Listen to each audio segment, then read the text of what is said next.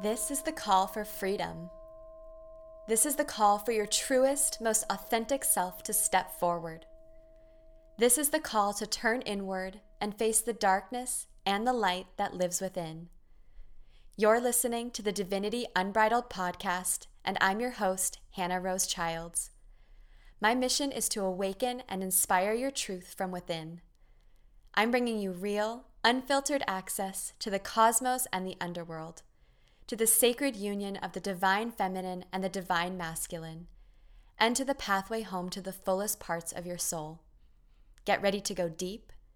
Get ready to ignite your internal fire. Get ready to unleash your fullest self. It's time to step into the truth of who you are. I see you, and your soul is beaming. Thank you for listening, and enjoy the show.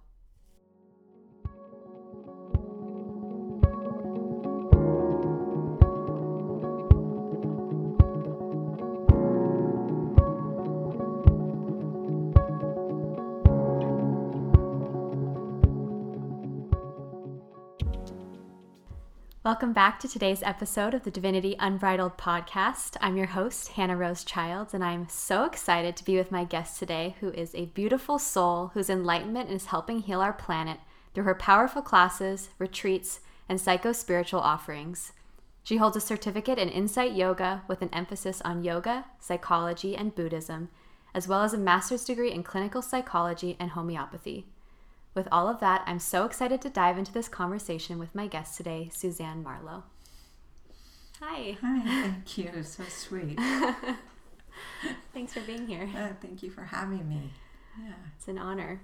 Well, we were chatting a little bit before we started, but I'm always fascinated to hear sort of people's journeys to their, what we call, in quotes, awakening or process into consciousness. And I'd love to hear a little bit about your journey, and if there was certain times throughout your life that you remember sort of taking a turn and opening up to some of these bigger pieces beyond just your human self. Well, it's interesting, I read over some of the questions, and as I journeyed back to, if I could say, my first taste. Mm-hmm. I remember being 3 and 4 years old and being in my grandparents' living room and being very fascinated at the rainbows that were dancing around the room. And to my curiosity, of course, I went to where they were originating from, and as most people are guessing, it's crystals were hanging off of the lamps in the room, and the sun was coming in the window.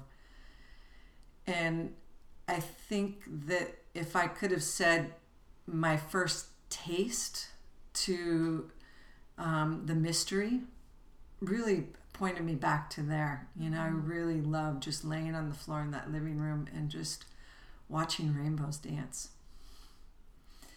And then the next, sort of layer for me, I went to Catholic school for the first few years of my life. And I feel really fortunate to have had some religion in my life, though I've, moved away from the teachings of Catholicism. I felt such an awe of something other than self, when I got to go into the church, when we got to sing in choir together.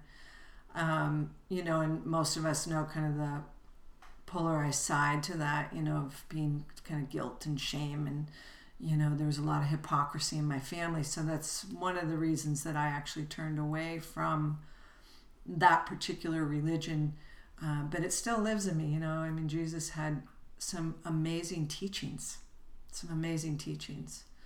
So, my belief really, as I was looking at the question of when did you begin the awakening process, I was like, gosh, we're always awake.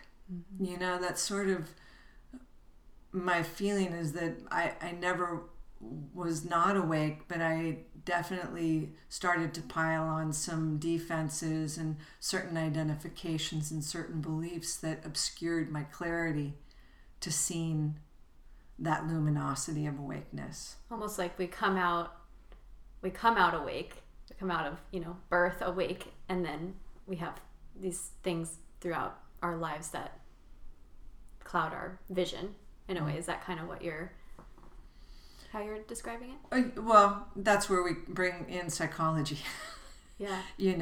That we see certain behaviors or certain things are taught to us or said to us that, what can I say, may dampen our light or may cause us to look in other ways that may not be truthful. Mm-hmm.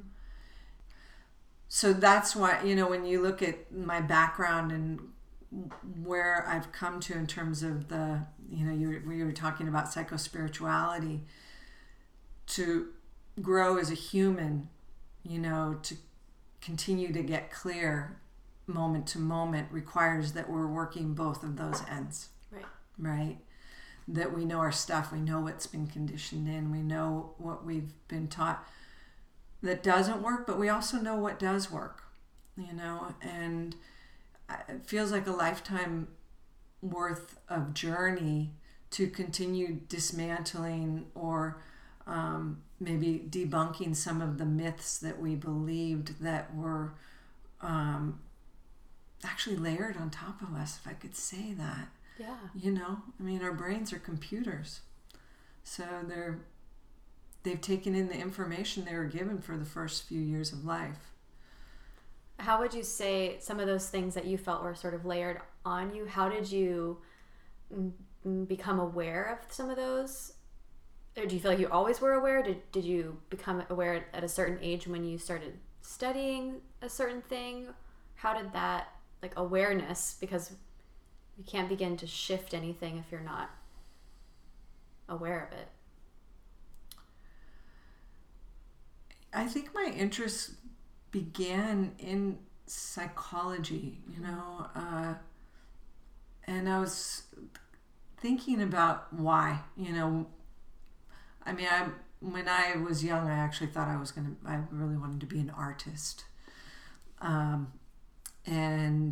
kind of journeying through my life and through teenage years and some of the realizations of some of the ways that I grew up and how those affected me in the ways that I behaved in the world, and knowing that there actually was a different way, that I know from the core of my being that I was born to love. And so when I had other behaviors within my household that pointed away from that piece, and I found myself behaving in ways that were not so kind, if I could say that, not so kind, very much ego-based. I recognized that, and I recognized how that felt in my body, and I recognized how that affected my relationships. And that is when I started to delve deeper into the psychological processes, and also in my teenage years, I was always I was a little bit parentified, if I could say that. I had a little bit, I don't know where this came from, and I'm not sure, as I say this, I'm like, it feels a little egotistic in some ways, but it feels truthful. I just feel like I came in with some, I'll say different wisdom, different wisdom than my parents had. I don't know, I can't say that was an influence of anybody in particular in my life, but I do feel that that pointed me in different directions than the way that I was raised. And so I had a lot of questions, and that's where I turned to the studies of psychology. And then from there, you also, I saw on your website that you also studied, you have several certificates from the Insight Yoga, which is, you studied more in the Buddhist side of that, or is that what that program focuses, or is kind of grounded in those ideologies? This is a little twofold, okay, right? Because that kind of points to the question of how did you get to yoga? Yeah. And then the other question is how did I come to this form of kind of the psycho-spiritual therapy that I do? Yeah. And there's not like one answer. It's a myriad of, there's many facets to this. And so I'll kind of... That's what makes it interesting. kind of go back to the histories of, psychology. I, studied kind of the basics, Psych 101, the Skinner, Pavlov, Piaget. I didn't get so much into Jungian philosophies. I'm more into that now. And so I did kind of your standard studies, family systems and addictions and eating disorders and mental illness. And so I did all of that study through Antioch. But within Antioch, they then also offered a program, a master's in psychology with an emphasis on yoga therapy. Oh. So that was sort of an interesting turn for me. And I didn't want to do my clinical psych then, mainly because I was very much into homeopathy, and as I studied the scope of practice of somebody who has a license, I would not have been able to help people with my homeopathic knowledge, nor would I be able to do any sense of touch like I did in yoga. And so it got a little bit cloudy for me as to being licensed, and that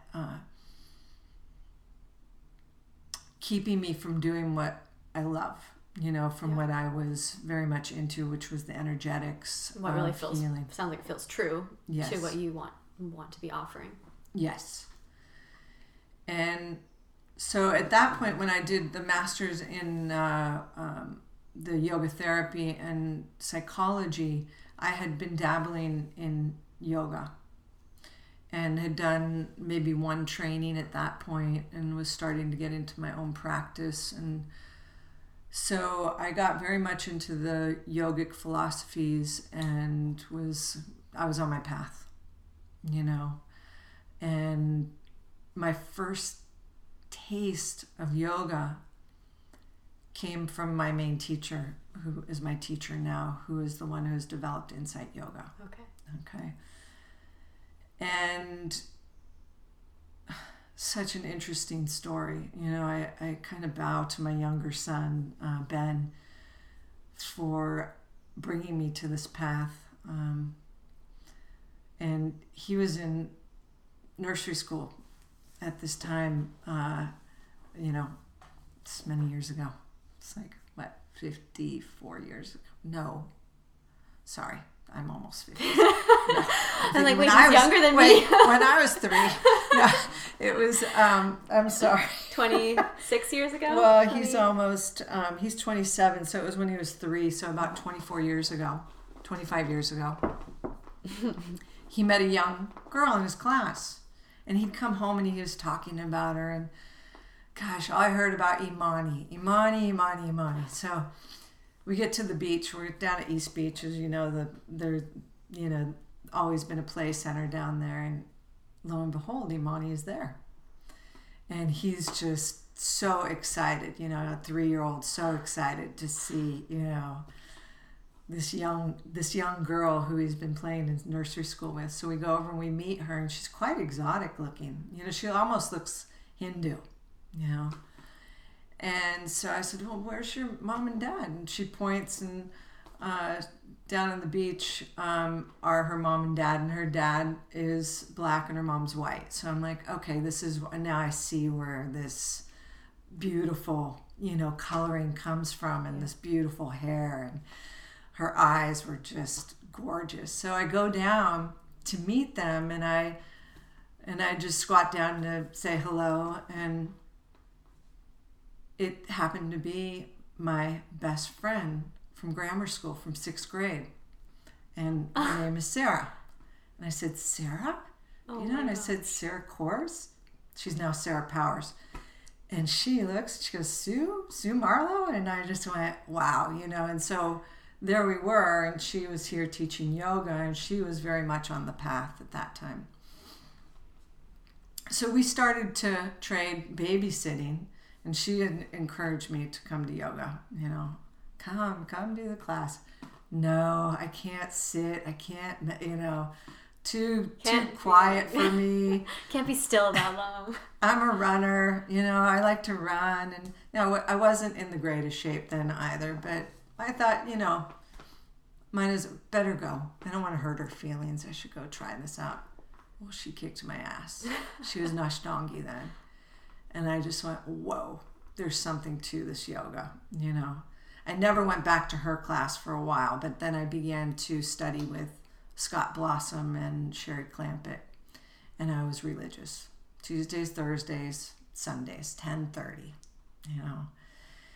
And so did that for a couple of years and went through some more trainings, and and I was raising my kids, and I kept following Sarah, kept dipping in and out of her teachings. She eventually moved. She moved up to Berkeley, but she would come back to the yoga center and offer her teachings in the history of yoga, and then she got into yin yoga. And each time I saw her, and I'm like, I've got truth bumps. Not even each time I saw her.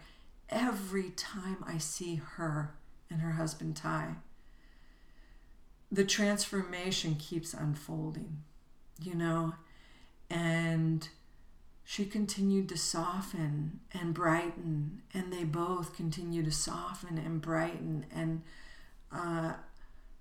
I just always, all I can feel is I'm holding on to their coattails, and they're such inspirational people in my life that I really believe in what they're doing, and I believe in their guidance. If they say, Suzanne, you should go do this, I'm like, okay. Yeah, signed. Okay. Hoffman process, okay. And so they've always guided me in a direction that has been very, very helpful to me in my life. I'll circle back because I didn't really do the psychological part with Sarah. I was more into the yoga aspect of it. But Sarah also had a real psychological component to what she was doing. And so she was using psychosynthesis, and she was getting into the meridians, and she was kind of going into some more esoteric places that didn't speak to me as much as Western psychology.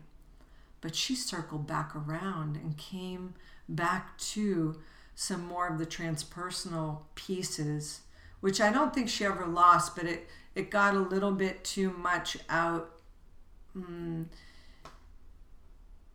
to places where I couldn't really understand, which I'm going to say I'm just starting to get glimmers now.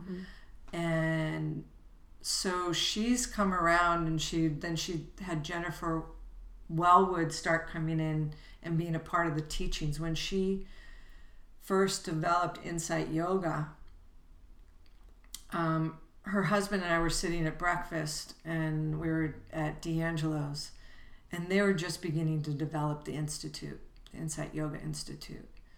And I remember I had just been on retreat with them in Bali, and I came back, it was September, October, and he said, Suzanne, we're putting together this institute, and we're combining the yoga, mostly like the yin yoga, with the Buddhist philosophy and Western psychology. And I'm like, sign me up to everything I'm that helps me to awaken, that helps me to find clarity. Yeah. And also something that I feel that would be of benefit for me to teach, and to keep me inspired in teaching. Yeah. So. Well, it's a beautiful, well, I don't want to say trilogy because there's other pieces to it as well, but those main components make for a really interesting class flow that I don't experience in any other type of class, any other type of yoga class. Those kind of, it's not that, I don't want to say it's structured, but it has there's some of those key pieces that you always incorporate into the class that you can sort of, you can rely on them, and they bring me into a kind of a deeper place within myself with each kind of layer that we go through in the class. That's good to know. Well, and there is a method. This is how Sarah has taught us to teach. There's 3 layers to the class, and she will emphasize that every time we come together in our training. Now, each training's quite different as she's growing. Right. Different aspects come in. I was just with her in November in a level 2, and her teachings now are all about the inner yogas, and so when you say inner yogas, can you give a little bit more of a descriptor on what that? Yeah, well, can I? Basically, she's not saying that asana is not important, but particularly as we get older, I don't think a lot of us want to be doing Ashtanga yoga or hot, sweaty yoga. We're taking, particularly if we've been practicing for a while, I'd say many of us, and I don't know where you are, the practice of actually being in the body and going into shapes and being very still. That's where we get to go in and do our inner yogas, and she's teaching us techniques of breathing, of visualizations to literally illuminate the inside. She's coming through some Tibetan lenses, through some yogic lenses, through I'm just sort of in the middle of studying, so I can't speak from a really educated place, but I am very inspired. She taught a lot about every organ. You're talking about souls. Yeah. Every organ, each organ having its own intelligence. Yeah. And so through the yin yoga, when we pull on the various meridians and we're affecting the internal organs, she's beginning to add visualizations and breathing exercises to stimulate, communicate, and relate to the intelligence of each organ. And so you'll see that more coming through my classes as I continue to practice. Cool. And so these are the inner yogas, like using a lot more imagination to our healing. And that makes sense to me. It's a real playful place to be. It's, I think as we stabilize our system through our, we've talked about psycho-spiritual methods. Psychologically, it's like an acceptance of what was, and dismantling some of the defenses that keep us from seeing clearly, our luminosity, and then practices that brighten our light, that keep shining and opening different facets of our being to ultimately, I don't know, this sounds a little trite, to know who we are, Yeah. and to step into our unique purpose in this life. Absolutely. I want to go back to the yin yoga because I have had a knee injury for 3 weeks and I have been on bed rest per my chiropractor and my mother. So that was the first class I did in a couple weeks, and it was a yin class, so we weren't we were moving, but it was much slower and much more stillness in between the movement. But I hadn't done a yin class in a while, and what I realized is that it brings up a lot of emotion for me in those poses. Is that common? Is that what is, or can we talk about a little bit about what's happening when, because I noticed, like, I mean, I was crying throughout the whole class. I didn't have any anger come up this class, but just these different emotions that I wouldn't say I normally feel in more vinyasa type class. Yes, and yes. I mean, I'll speak from like this broad stroke, right? It would seem that people don't particularly want to get still because of this aspect. You know, that if we haven't done some of our psychological work, that it is scary to go in and to be overwhelmed by some of our traumas or some of our feelings. And so psychologically that makes sense. We get still enough to actually see or to sensitize ourselves to feel. Yeah. And yes, tears may emerge for sure. You know, a lot of times, you know, I'm not sure where your tears were relating to or what pose you were in. But as I've talked about in class, our issues are held in our tissues. Yeah. So when we go into deep yin pose, we go into some deep inside tissue. Yeah. And we're holding there and tolerating. From a psychological perspective, and I talk about this in class, is how do we stabilize our system to stay with and not abandon through our kind of our normal defensive structures, right? Which is dissociating, checking out, fidgeting, planning. And when we really stay with the body is our most greatest teacher, if I could say that, you know, to gain this trust in the body and to listen well, to listen softly and to listen deep. Yeah. And so that would bring up emotion because most of us have forgotten, you know, and I don't know where the tears came, but you know, when I'm in class or I step on the mat or, you know, I'll have a teaching and then all of a sudden, ding, you know, there's like this remembering. Yeah. And that bittersweet sadness of forgetting. Yeah. So I don't know if that's kind of where I go. And yeah, absolutely. It's not ever particularly about some storyline. It's that. No, and it's almost sometimes there's the way I experience it, there's a sadness and there's also like I would say a mix between like gratitude and reverence to that connection, that remembering of the connection, and it brings me to tears every time I feel it. I sometimes wonder, I'm like, am I ever not going to be moved by this feeling? And I hope I'm not. I hope that I hope that's my response forever, because even with the sadness that comes, that other part of it is so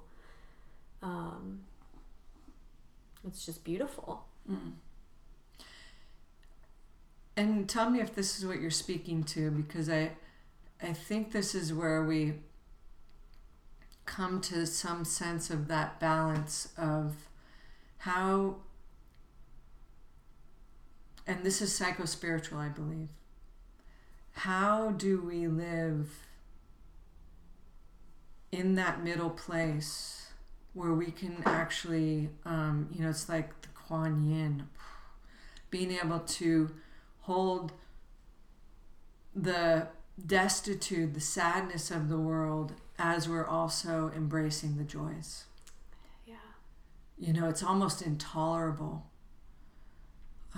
as we drop into that place, and tears come to my eyes. You know, this is what it is to be fully human. Yeah. You know, to not shun one or the other, to cling on to one or the other, but to live with our feet in both. Yeah. And that's practice. You know, I mean, a lot of times we're just sort of wavering from one side to the other. Oh, happy, sad, joyous, triumphant, destitute. It's like it's always both.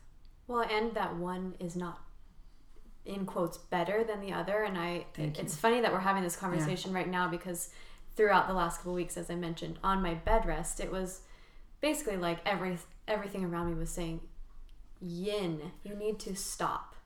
You need to go into that totally yin place. And that brought up restlessness, and it brought up fear of unknown and these other things of really being that still, because I haven't been that still for that long period of time. And what I, coming out of it, really feel super grounded is that one is not better. The fear that came up is not better than the faith. The happiness that I feel when I feel really connected is not better than the sadness I feel when I have moments of disconnection. But to find what you're talking about, that place where I can see that both are always present, and that I'm not holding on to, I want to just be happy, or I want to know, or I want to, what can I cling on to, and really softening into just the being where all of it exists. I think. Well, this is where the Buddhist teachings come in so beautifully, right? Yeah. I mean, this is absolutely what Buddha was pointing to.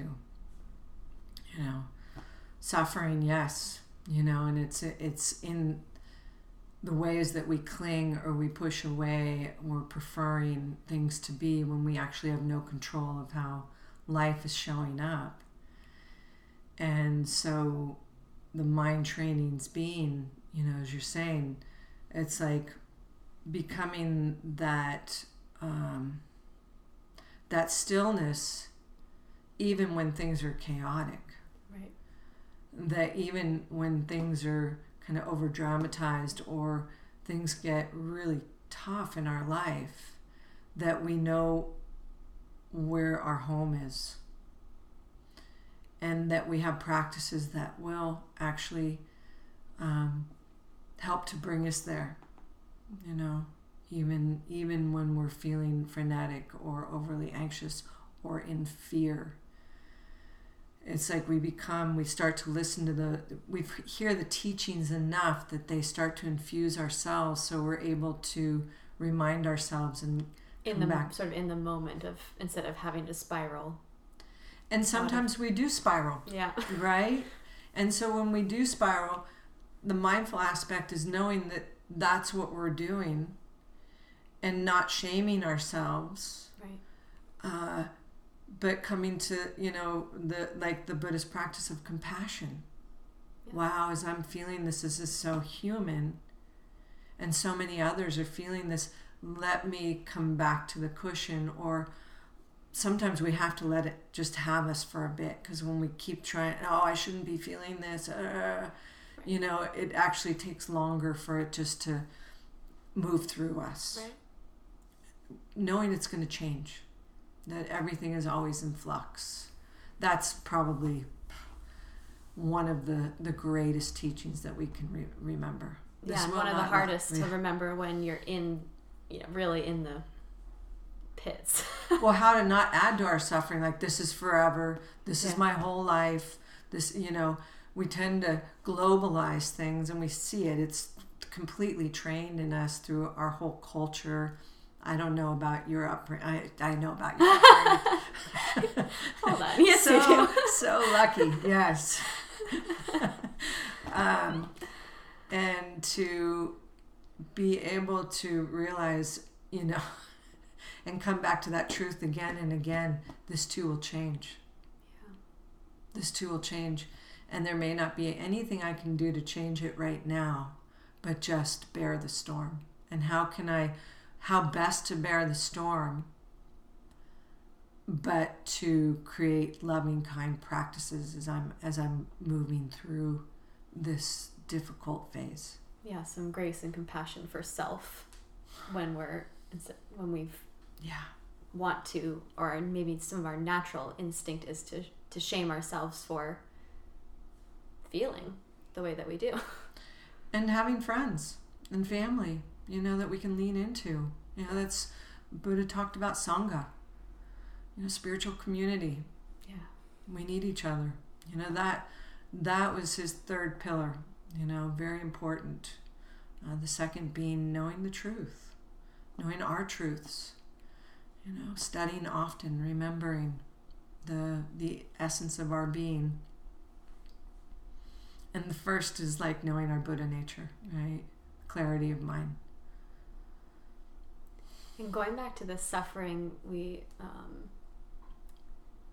really do create our own suffering. And I haven't studied Buddhist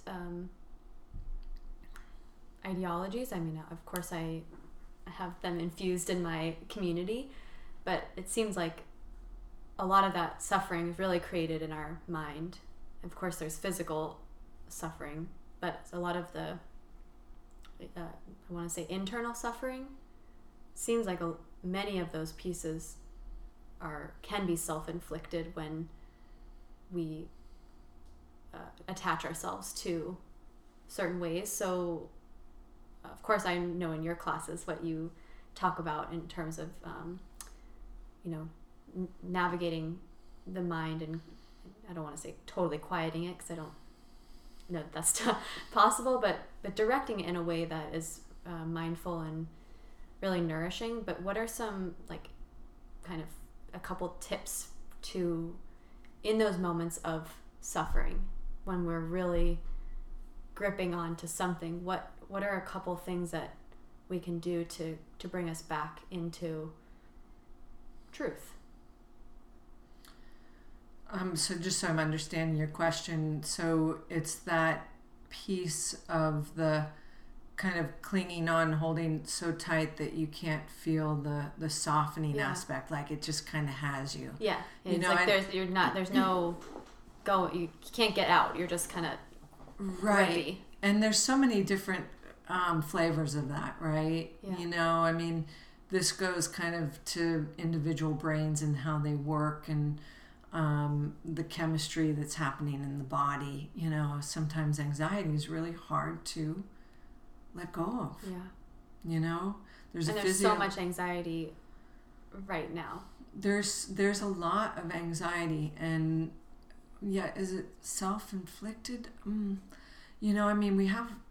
We have some stuff to be kind of fearful about, right? Yeah. But it doesn't help us or one another to live in that anxious place. And so tips, first is to know what's happening. I think if, the greatest teachings are around catching it before it actually takes you down, and that's not always easy. Right. But if we know what's happening as it's happening, if we can start to, and I talk a lot about this in my clinic, in my office, is the somatic sense. Mm-hmm. Our body knows when we're about to go into the fight, flight, fear, or they now call feign, like feigning death, like petrified. Like freeze, kind of. Yeah, the freeze mode.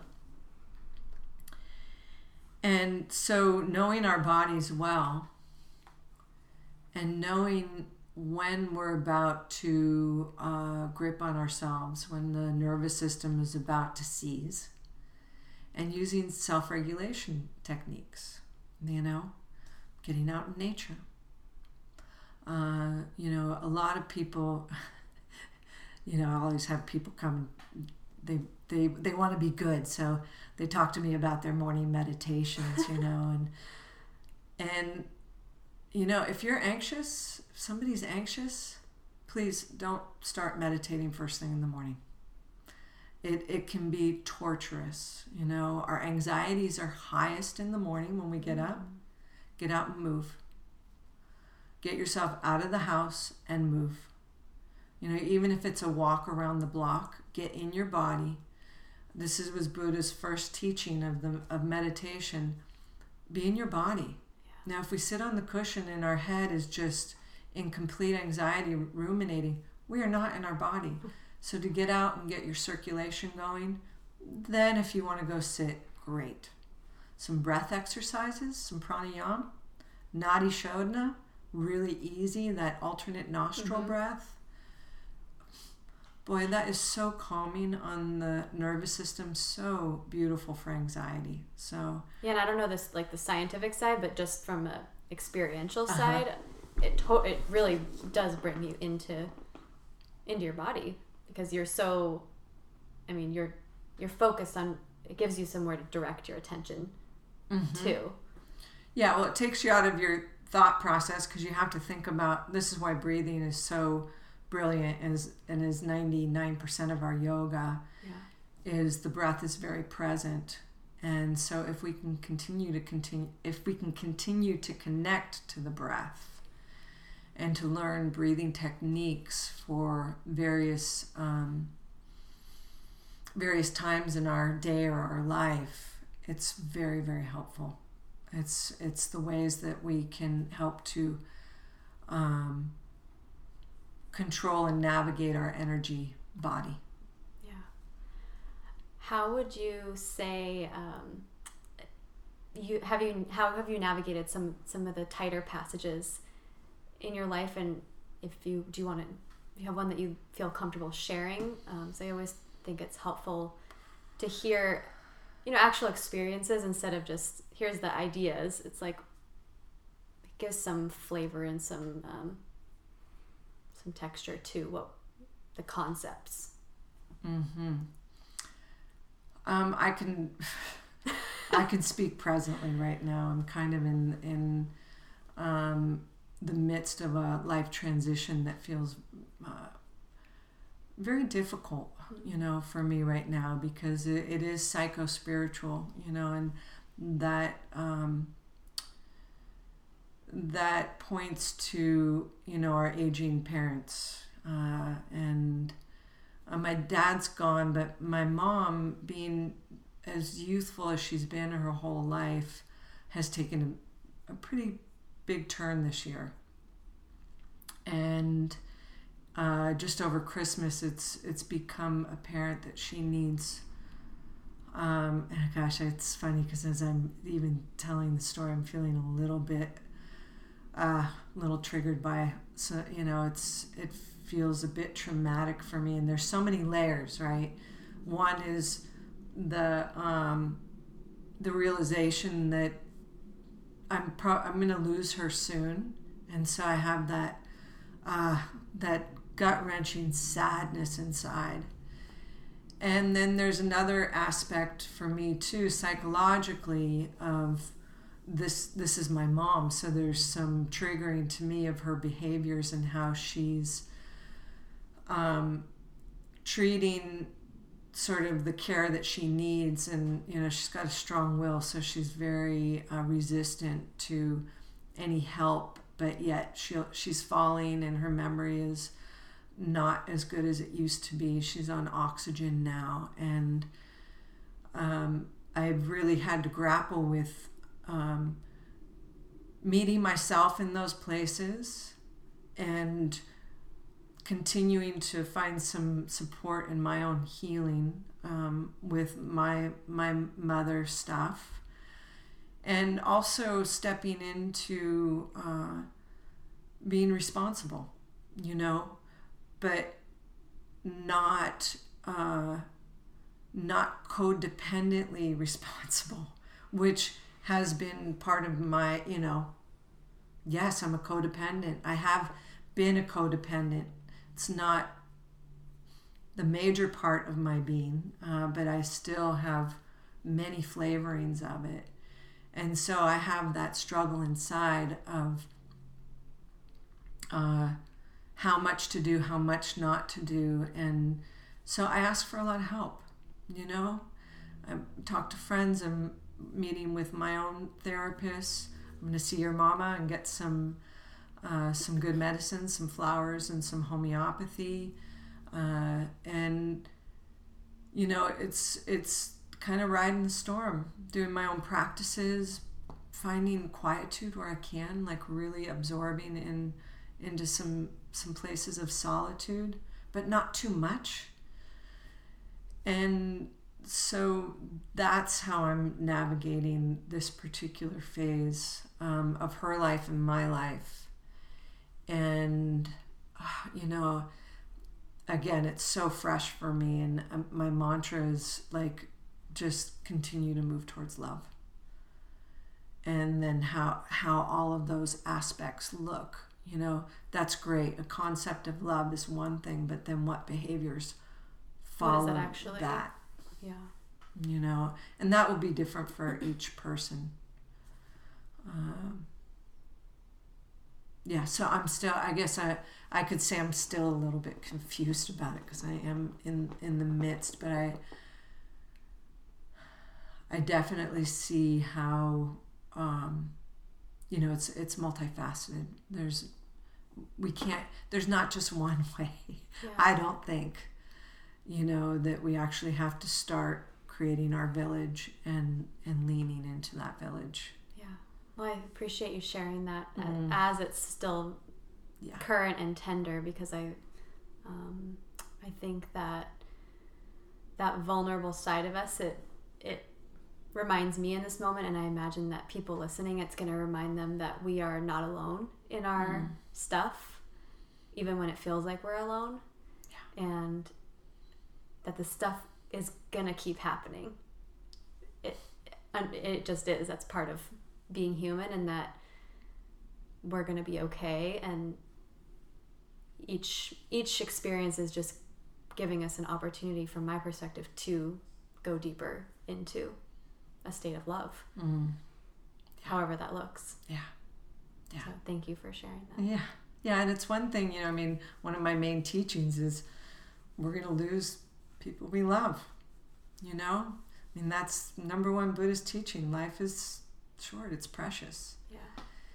And as a teaching, as a concept, it hits home. And then as it really hits home, it gets, it's somebody who's next to you. You go, okay, the fire's turning up, how to put my practice to work, that not to, and I say this in class too, it's so important that we practice when things are really good, It's like building the muscle so that when something happens, you have somewhere to drop into that exactly you can sort of rely on in some form. Yes, because if we're starting to, a lot of times crisis will bring people to practice. Right.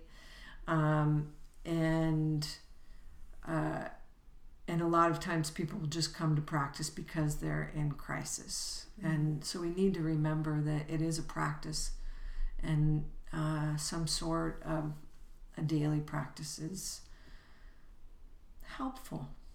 Yeah, and I'd ask everyone about a daily practice. So since you mentioned it, I'd love to hear what your daily practice involves, because you obviously are quite committed to that.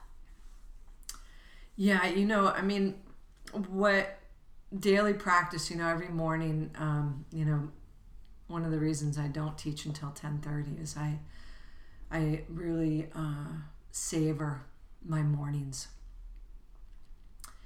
And so I will always, I kind of get up and I have my little rituals that I do before I usually journal because I want to remember some of the vapors of what's happened in my sleep life.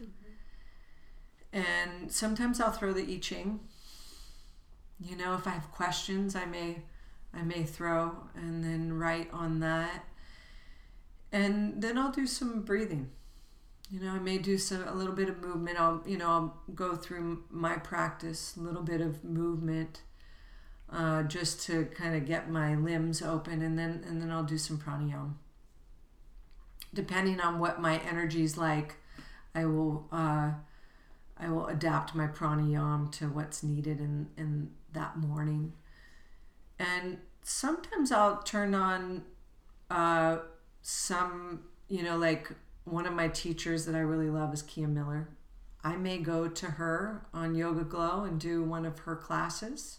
If I'm feeling like, I just kind of I want to be taught. Yeah, sometimes you want some guidance through your practice instead of just doing your own, even though you totally can. Yes, and then sometimes I just want to be really quiet. And I'll go through a series of maybe 3 yin poses. And, I can't say that my practice is like, this big, hour, 2 hours every morning. Half an hour, but it ends up being an hour with my writing and a little bit of reading to inspire, and then generally a half an hour of breathing and some sort of a yoga posturing. And then I get out. I either walk up in the hills or I go down to the beach, and I'll run dry sand in my bare feet just to I have to connect to the earth in some way every day. And just remember that deepest connection. Sometimes I'll jump in the ocean about 3 times a week. Oh my gosh, you're one of the crazy people out there. Oh my gosh, it is baptism.